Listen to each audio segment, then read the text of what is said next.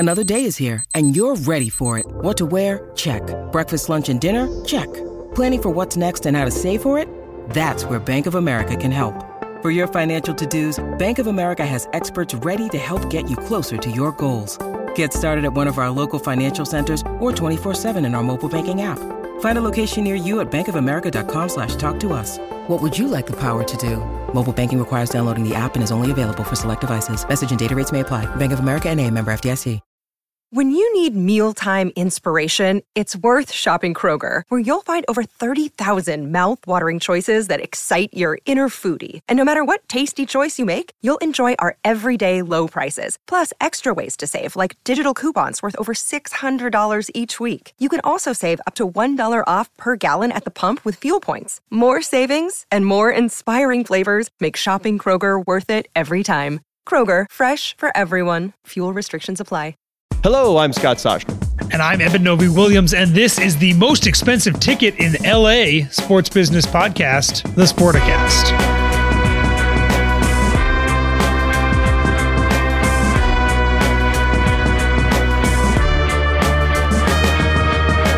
All right, let's see. Are we talking LA Kings? No. Lakers, Sparks, Dodgers. What are we talking about? I hear there's a big event in LA. Oh, I got it. I always loved, by the way, when they were like, no Super Bowl team has ever, hosted and now we got two in a row. Does Tampa count because it wasn't really a full house of fans? I mean, it counts. Oh, I think it wasn't full-fledged packed stadium.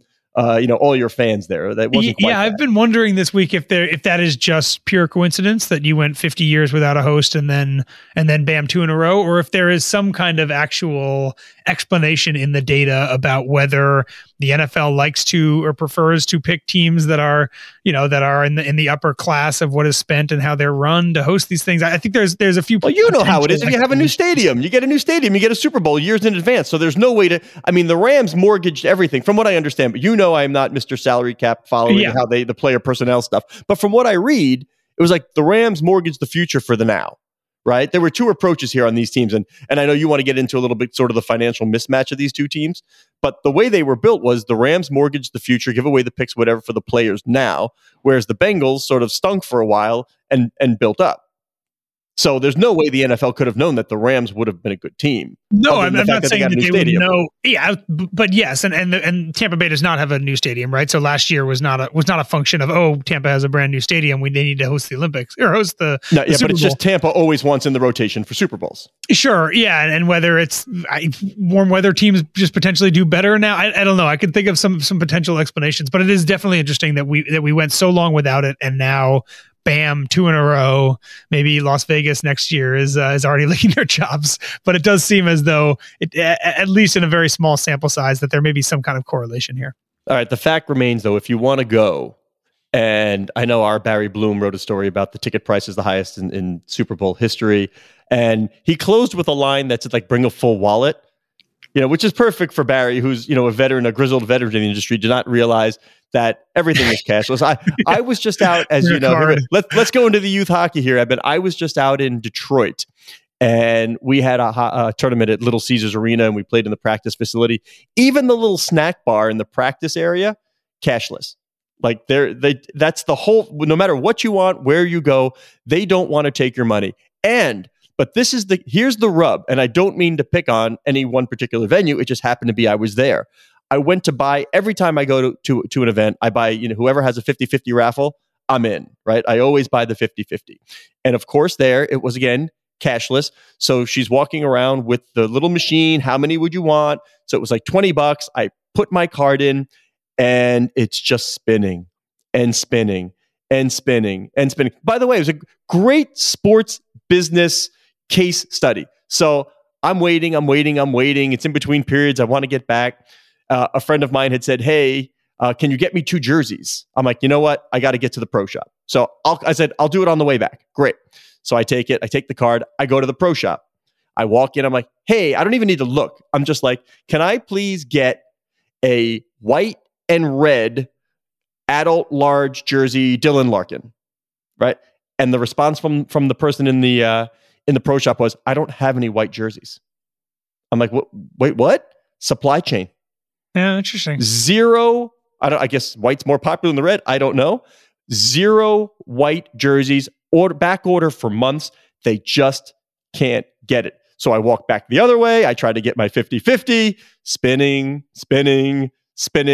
I don't mind. But what if we said, and executives, and later in the week, by the way, we're going to have the CEO of the Rams, Kevin Demoff, on the show. And you build a new facility. What does everybody talk about? We've talked to Steve Ballmer about this, other owners, right? It's all about tech, right? That you got to have great broadband. You got to have great Wi-Fi. And here was an example. I mean, I'm in the building. I'm in the concourse of Little Caesars Arena. I'm trying to spend my money on the 50-50 raffle, and it's spinning. I ultimately gave up because I wanted to get back and watch some of the game. Yeah, it's interesting, and not to mention there's another kind of aspect of cashless stadiums, in that there's a huge portion of the population that is unbanked, and it is really difficult if you don't have a credit card to get money onto a gift card to spend it in stadiums and arenas. When you do that, a lot of people don't end up spending all of the cash on the gift card. They don't take the cash off the gift card. That ends up being essentially discovered money down the line for teams or venues. There's a lot about cashless venues. I do think it is the future, and we're already seeing that in a lot of ways. But there's a lot of problematic parts about this, Scott, and we've mentioned kind of two of the big ones. One being that the tech has to work, and when it doesn't, things go very poorly. And two being that cashless venues do in some ways kind of hinder the enjoyment or even the possibility of attending for large portions of the population, depending on where in the country you are. Right. So I guess if you're in that category, you're not really worried about the Super Bowl ticket pricing. But on the NFL's ticket exchange, the official stuff, top VIP suite tickets priced at $100,000. And once we figured out it was the Bengals and the Rams, top individual tickets, they kind of settled in at about $18,000. And Barry used the word cheapest. I like least expensive. Dipped to about $5,000. That's some pretty good scratch to get in and see that game. Yeah, it's pretty wild. The Super Bowl ticket market, for folks who are not really familiar with the way, where there was a long time where it felt like a really interesting market of supply and demand, where depending on who the teams were, you see higher prices or lower prices and distance from where the actual Super Bowl was, et cetera. The NFL, through On Location Experiences, which is a hospitality company that they founded a long time ago, now majority owned by Endeavor, they've essentially cornered the market now on Super Bowl ticket prices, to the point that I'm not even sure if, Scott, you can look at that 6,000, about 7,000, I think, on Monday morning, take a look at that average ticket pricing or get in price and get a sense of really what the demand is. On Location controls so much of the inventory. They really want to package that inventory in high-priced experiences. Experiential. I was waiting for you to get there, yeah. You get the ticket, you get the hotel room, you get the dinner with a Bengals great or a dinner with a Rams great. If the Rams win, you get to go to the Rams party on Sunday night. They want to package these tickets into these bigger things, which obviously is a lot more expensive than just the ticket itself. So when you see individual tickets sold on resale marketplaces, oftentimes those are the allotments that go to players themselves, which if they don't want to give them to their family, they can maybe figure out a way to sell them to a broker who can then send them. But there's really just a lot fewer individual tickets available. And because On Location, and we don't really have an insight, there's not much transparency into what they're holding, they can release tickets, they can sell them on a very slow basis. It looks like there's not a lot of inventory there, but in truth, On Location could just be sitting on a big chunk that they want to get rid of later. The NFL and On Location essentially now control the marketplace, and they can make that marketplace look extremely expensive or extremely cheap, depending on how they unroll it. And right now, it certainly seems as though they want this market to look extremely expensive. And no surprise, like the NFL had an option to buy back some shares of On Location. Looks like they're going to exercise that option and get a bigger chunk of it. And we hadn't discussed this at all, but one of my favorite things to do at Super Bowl, and I don't even know how many I have covered at this point, but Radio Row is not my favorite place to be. You and me both. Imagine just opinion in differing voices coming at you in a cacophony, from bouncing off, the big, the walls. It's just opinion everywhere you go. It's just people in opinion. But one of my favorite things is watching sort of all the former players that walk through who are pitching different products. And I mean, it can be from like spirits to gout medicine to you name it. It runs the gamut. So if I'm thinking Bengals and Rams, like Rams, I'm thinking like Eric Dickerson's going to be all over the place, and sure, like he could be the Bengals. Who do you got? Like I defaulted, I'll tell you mine because you're not going to go the same way, but I defaulted to be like, what's Ickey Woods doing these days, right? So I was going to say Ickey Woods. Yeah, were you really? Yeah, there was a video of him on the sideline at the AFC Championship game. I guess after the Bengals won and Joe Burrow, they like kind of hugged each other, and then Joe Burrow did a little bit of the Super Bowl shuffle. Ickey Woods, Boomer Esiason obviously is another someone I think that a lot of people kind of associate with the Bengals. He is obviously a front and center from a public standpoint because of his broadcasting work. It's a good question. The Bengals, because they haven't been to the Super Bowl since the 80s. There's just a long chunk there where there's not a lot. Corey Dillon is a name I think for people of my age might associate with Bengals greatness, but it's not a team that's had a ton of success in the past 20 years. And as a result, there's a lot of younger football fans that I don't think have any kind of slam dunk association with the team in any way. All right. Well, you and I will be in attendance for the commissioner's press conference. And probably a couple of weeks ago, I'm not sure what Roger Goodell would have been asked about primarily or really the tenor. He was probably feeling pretty good with viewership. The TV ratings this year through the roof. There, maybe somebody would ask about the sale of some of their media assets. Maybe that would have been you or me. But that was sort of the tone and tenor, right? I think the commissioner is probably awaiting, and he's planning his response for questions about the Brian Flores lawsuit. Like, this will dominate talk of Super Bowl week. At this end, I'll give you the two-pronged, and then you can take it any way you want.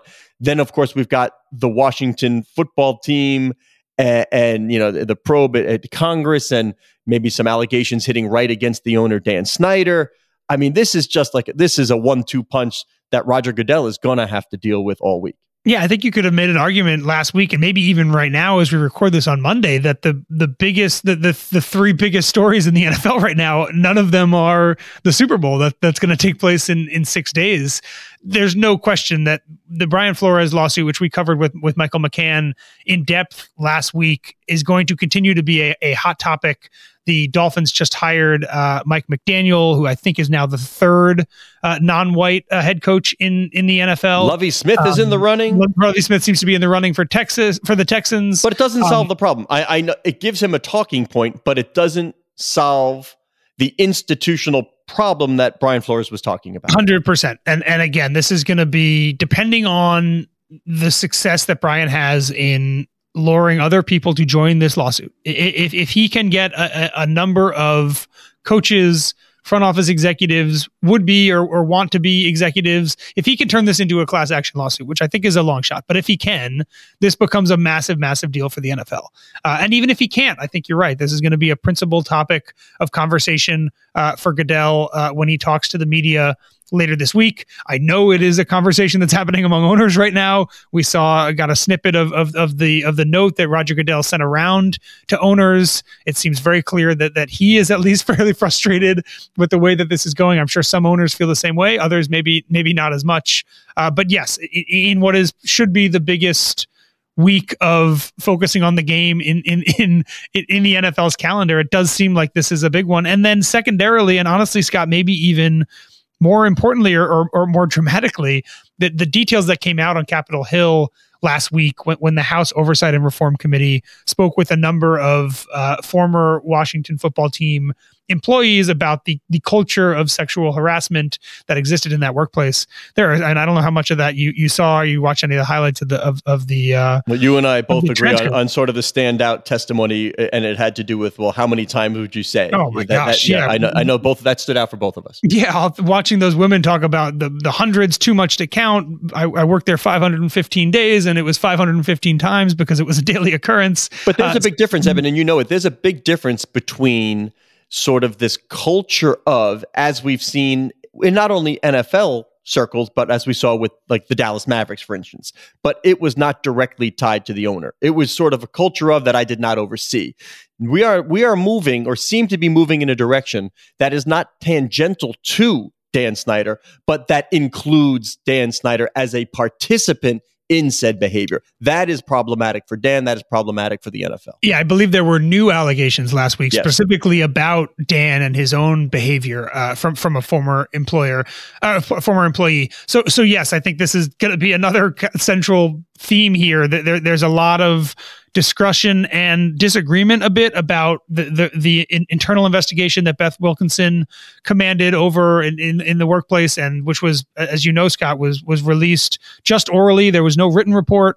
Now the House Oversight and Reform Committee seems to be saying that Roger Goodell was the one who told her not to put it in a written report, that he would prefer it to happen just verbally as a report of it happening just orally. There's no findings to be released. A lot of people are upset about that. A lot of the women and former employees who were interviewed in it now want the details of what was reported to be uncovered. There's just so many folds here, and the NFL kind of had to go through this when the findings were released, when they fined the team $10 million about a half a year ago. Now it seems as though there's kind of a new layer and a bigger drumbeat, I would say, for some of the details of what was uncovered in this investigation to be made public in some way. Yeah, the appetite for tolerance seems to be waning, especially when, as Mike McCann said, if you look at the Ray Rice investigation, everything was on paper. Here's the report made public. This is the things we can do to fix it.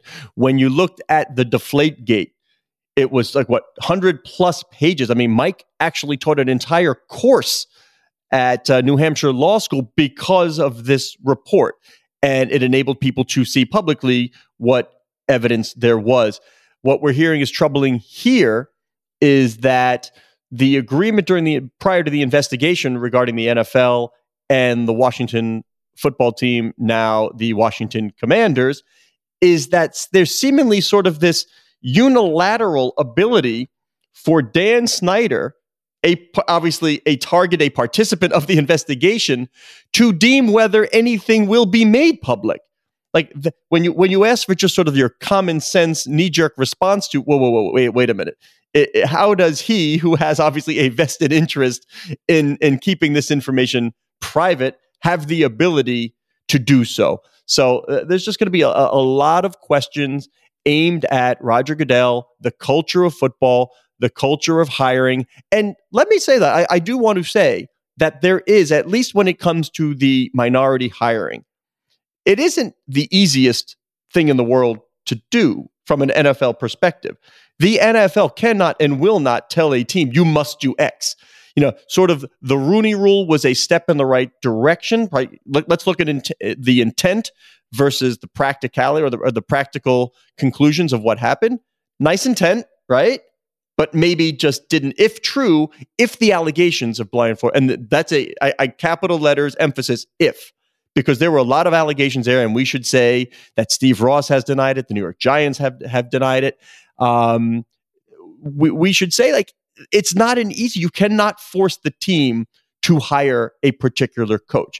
The question is, how much longer, if you've got X percent of the workforce is black, and why is it not funneling up to management, coaches, and of course the be all end all ownership? Like that is what, and that goes across sports. Like even the NBA, which usually does very well in terms of minority coaches and executives, when you look at the ownership suite, you've got Michael Jordan. Yeah, I'll say two things here. One, on the Rooney Rule, I feel like regardless of what we learn definitively, factually about Brian Flores' allegations, it seems very clear to me that the Rooney Rule has not worked. And I do not think there is any harm if the NFL comes out and says, look, 20 years ago, we tried this thing.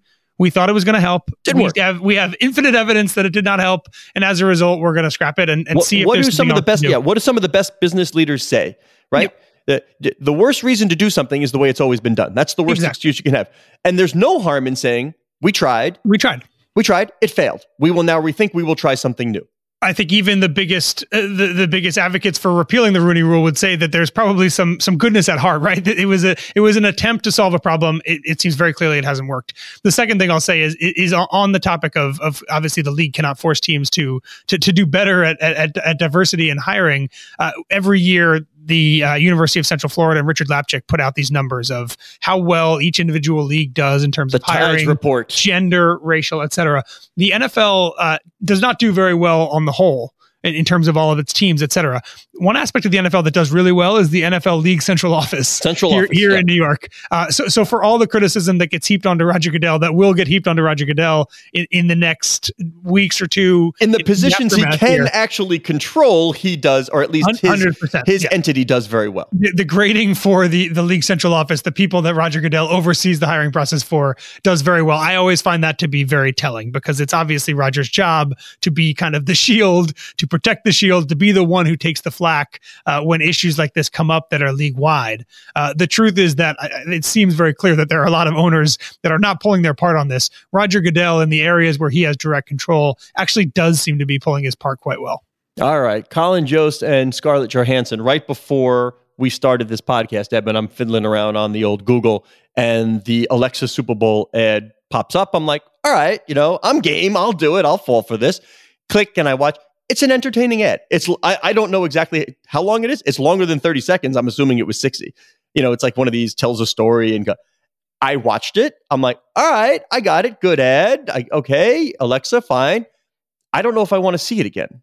So you and I have always debated sort of the existence of the new reality of Super Bowl ads is to make sure the world sees them prior to the Super Bowl. Whereas when I was growing up in the 1800s, like that was the big deal to watch the game and see the ads. And then you kind of had to remember which was your favorite. Now, of course, there's a million ad trackers and metrics to say which was the best, who the immediate polling, which one actually cut through and did its job. But I'm still fascinated by the mechanisms and the approach and the industry of Super Bowl ads. Yeah, I'm totally with you. I remember the first time, I think it was like 5 or 6 years ago when I was watching the game and an ad popped up and someone sitting next to me was like, oh, this is a good one. Make sure you watch this. And I was like, what do you mean this is a good one? How do you know that? Yes, in my opinion, and it sounds like you and I are aligned here, one of the kind of cool allures of the Super Bowl ads and how enjoyable they were is that you had no idea what they were going to be. There was a bit of suspense for every single one. Is this going to be a good one? Is this going to be a bad one? And talking about it. The idea that we now are going to know, and it's been true for a few years, the fact that we're going to know ahead of time kind of what all these ads are really does seem like it defeats the purpose. But clearly we're wrong on this, right? I think that these companies are savvy enough. Yes. Totally, yeah. So I guess maybe they look at the kind of the earned impressions of the ad in the week leading up to it, and then tack that on to the roughly 100 million people that are going to be watching this on TV in the U.S. and they see some advantage there. But yes, it does feel like it is a fundamental shift in the way that these ads are released to the public, and clearly we're missing something about the economics of it. Yeah, we got to get Cora Veltman involved here, and I say her name at the end. She's our social media editor. Because so much these days is involved in impressions, right? And the conversation on social must surely drive a lot of what is happening now. It can't just be the people who saw it. It's how do you get the buzz before? What is the tail end of it after? How long does it stay in the public consciousness? What are the impressions? How many people see it? All the retweets. It's an interesting dynamic that has changed and the approach has changed. Maybe one of these days, we'll call up Whedon and Kennedy, one of these folks. Let's get somebody on to really talk about like the business of the advertising world. I would love to have and that how it works. Yeah, we should do, because obviously you and I are lay people and we're watching, as obviously I would say more sophisticated sports business folks, but still for some reason yearning for yesteryear and thinking like that's still a very good way to do it. Or can you cut through by doing it that way again? And while social media is undoubtedly so much more important than it ever has been, the price of these ads is going up way faster than the price of inflation, right? Yep. There's no question. Well, maybe not this year. Maybe not this year, but at $7 million for a 30-second spot, which some people are paying for the broadcast on NBC this year, that there is still obviously a tremendous amount of value placed on being able to show it during the game, even though, as we're saying, a lot of the kind of accrued benefit of having a Super Bowl ad actually happens not when the ad airs itself, but on social media and on the internet in the days leading up to the games, which theoretically any advertiser should be able to have some kind of attempt at doing some kind of shoulder, Super Bowl, NFL championship game advertising on. It's interesting to me that while the game itself, the advertising seems to be less and less important, it's also becoming extremely expensive at maybe even a faster clip than it was 10 years ago. All right, NBC's got the double-double. They've got the Super Bowl, of course, but also the Olympics. Let's not take up too much time, but the opening ceremony numbers for the Olympics, not that great. Of course, you've got the time change in Beijing, so you're sort of, you're completely on the other side of live, versus prime time. I don't know. What's your interest on the Olympics these days? Like, I see the snippets on media, like Mikaela Shiffrin, she flames out in her first event. Do you want to watch that? You've got the USA women hockey playing against the Canadian. That's obviously a marquee event, but I'm guessing they'll probably play each other again in the finals. So do I need to watch it now? I just don't get the sense that at least the big American names are drawing the eyeballs right now. That's right, and I love the Olympics, and I would probably love the Olympics if there was not a name that I knew. I just like I like the watching and caring about sports and storylines that I don't think about for. I don't even think the beauty shots are all years. What about, just a basic part of Winter Olympics are the beauty shots, right? I'm not even seeing that right now. Did you see the ski jumping? Yeah, exactly. That's an amazing venue and an amazing photograph to kind of show where the Olympics are physically and also metaphorically right now. I spent some time this weekend with my sister, with my parents. None of them are big sports fans. There's very few sporting events. I wouldn't be shocked if my parents don't even watch the Super Bowl. Everybody was actually really excited for the Olympics. So there's obviously some kind of interest among a certain subset of Americans in kind of the every 4 years getting into sports like skiing and sports like figure skating, etc. But I think on the grand scheme, the fact that there are not a lot of American stars right now is really going to hurt the TV property. It's going to hurt NBC. It's going to hurt, I think, the buzz of the Olympics overall. Shaun White said this is his last games. He is a draw of some sort. Mikaela Shiffrin, you mentioned, she has other events coming up. She lasted 2 seconds, maybe 3 seconds into the Grand Slalom out of the starting gate, before crashing, and that was it. The NBC is so reliant, I think, on just a few people here to do really well. Some of them we know are going to do really well. The U.S. women's hockey team is going to play for the gold medal against Canada. That seems like a slam dunk mortal lock. But, you're just one or two slips from one of the greatest skiers in the world and in the first two gates of her run from losing a kind of a staple piece of programming on that night, which is what happened to NBC on Sunday night. Maybe they get a boost out of Nathan Shen in figure skating, right? Yeah, maybe you get a boost there. Possibly, yeah. And again, I think there's, for the people that just love the Olympics like myself and don't need the big American stars, yeah, those people are always going to be watching these things. But for the vast majority of people who need to have that draw on a certain night, it seems like the cupboard's actually fairly bare right now for Team USA. All right, we cannot ignore our friend Kathy Engelbert, commissioner over at the WNBA. Not sure. I mean, we did it and it got attention, but I'm not sure people really downloaded what it meant that the WNBA took in a $75 million investment, among them Laureen Powell-Jobs, Nike, Condoleezza Rice, among them. I mean, there was a slew of who's who of sports, entertainment, business, investors. But the important piece of this puzzle, and I'm glad that we were able to unearth it first, is anytime there's an investment made, company, whatever, there's two things we want to know, right? How much, and then the important piece is at what valuation. That kind of shows you where people think these properties are headed. And there's not a direct, it doesn't mean that's what something is worth. Like I saw you put out on Twitter, no, that's not how this works. I mean, look at public companies too. Or you can invest at a certain valuation. It doesn't mean it's worth that right now. But the WNBA, at least on paper, and with these investors, has a valuation of $1 billion. And at a time when we're seeing the investment in the Women's Hockey League, you're seeing the NWSL team in Washington perhaps being sold at $35 million. You're seeing this slow and steady drumbeat. We've had John Patricoff on with Athletes Unlimited, this slow and steady drumbeat that people are starting to really recognize the value and the ROI of women's sports. Yeah, it feels a lot like the conversation around women's sports right now is kind of like the conversation around Major League Soccer right now, in that there are valuations that maybe if you looked at the P&L sheet of the team or the league, you would say, oh, this actually doesn't seem like that healthy a company right now. But people are investing under the belief that in the future, there's going to be a significant amount of growth and they want to get in right now. We heard John Boynton talking about that in women's hockey last week on the show as well. So yeah, the what I mentioned on Twitter, there's got so many people, and a lot of these are just haters of women's sports, I think, looking, saying, oh, the WNBA doesn't make any money. It's not profitable. How is it worth $1 billion? Well, yeah, the truth is that DraftKings doesn't make any money either. It's worth $8 billion. There's profitability is not a good indication necessarily of how much something is worth. But it definitely does seem true that this is a gaudy valuation for the WNBA, and it is predicated on the belief that Ted Leonsis and Mickey Arison and Michael Dell and Nike and Lorraine Powell-Jobs, all these people really believe that there is significant growth to be had in the near-term future, and they're willing to invest a pretty good chunk in it right now. If you just look at the economics here, they raised $75 million at a $1 billion valuation. And the $75 million was from, I think the total number of people here is over 30.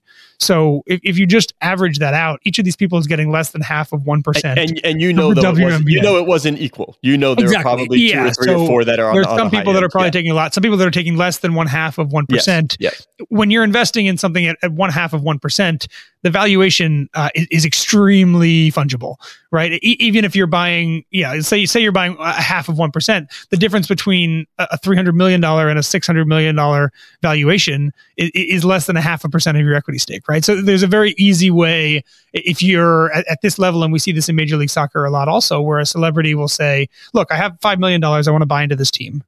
Do I care if that is 0.25% or 0.5%? No, but again, that's the difference between a valuation that is X or 2X. So again, I think when you're looking at numbers this small, you obviously have to take the valuation with a grain of salt as well. But this is a great number for the NBA, which owns about half of the WNBA. It's a great number for WNBA owners who own the other half of the WNBA. And I think it's a really good kind of early litmus test for what you're saying, Scott, which is that there's this belief that investing right now in women's sports is a really good way to make a lot of money in the longer term future. This might be one of our longer pods, and maybe it's because, I named some of the investors and you felt the need to show me up and put a few more in there. Like when you're adding information, fine. How about Joe and Clara Tsai? All right, how about that? I'll one up you there. Anyway, he is Davis here.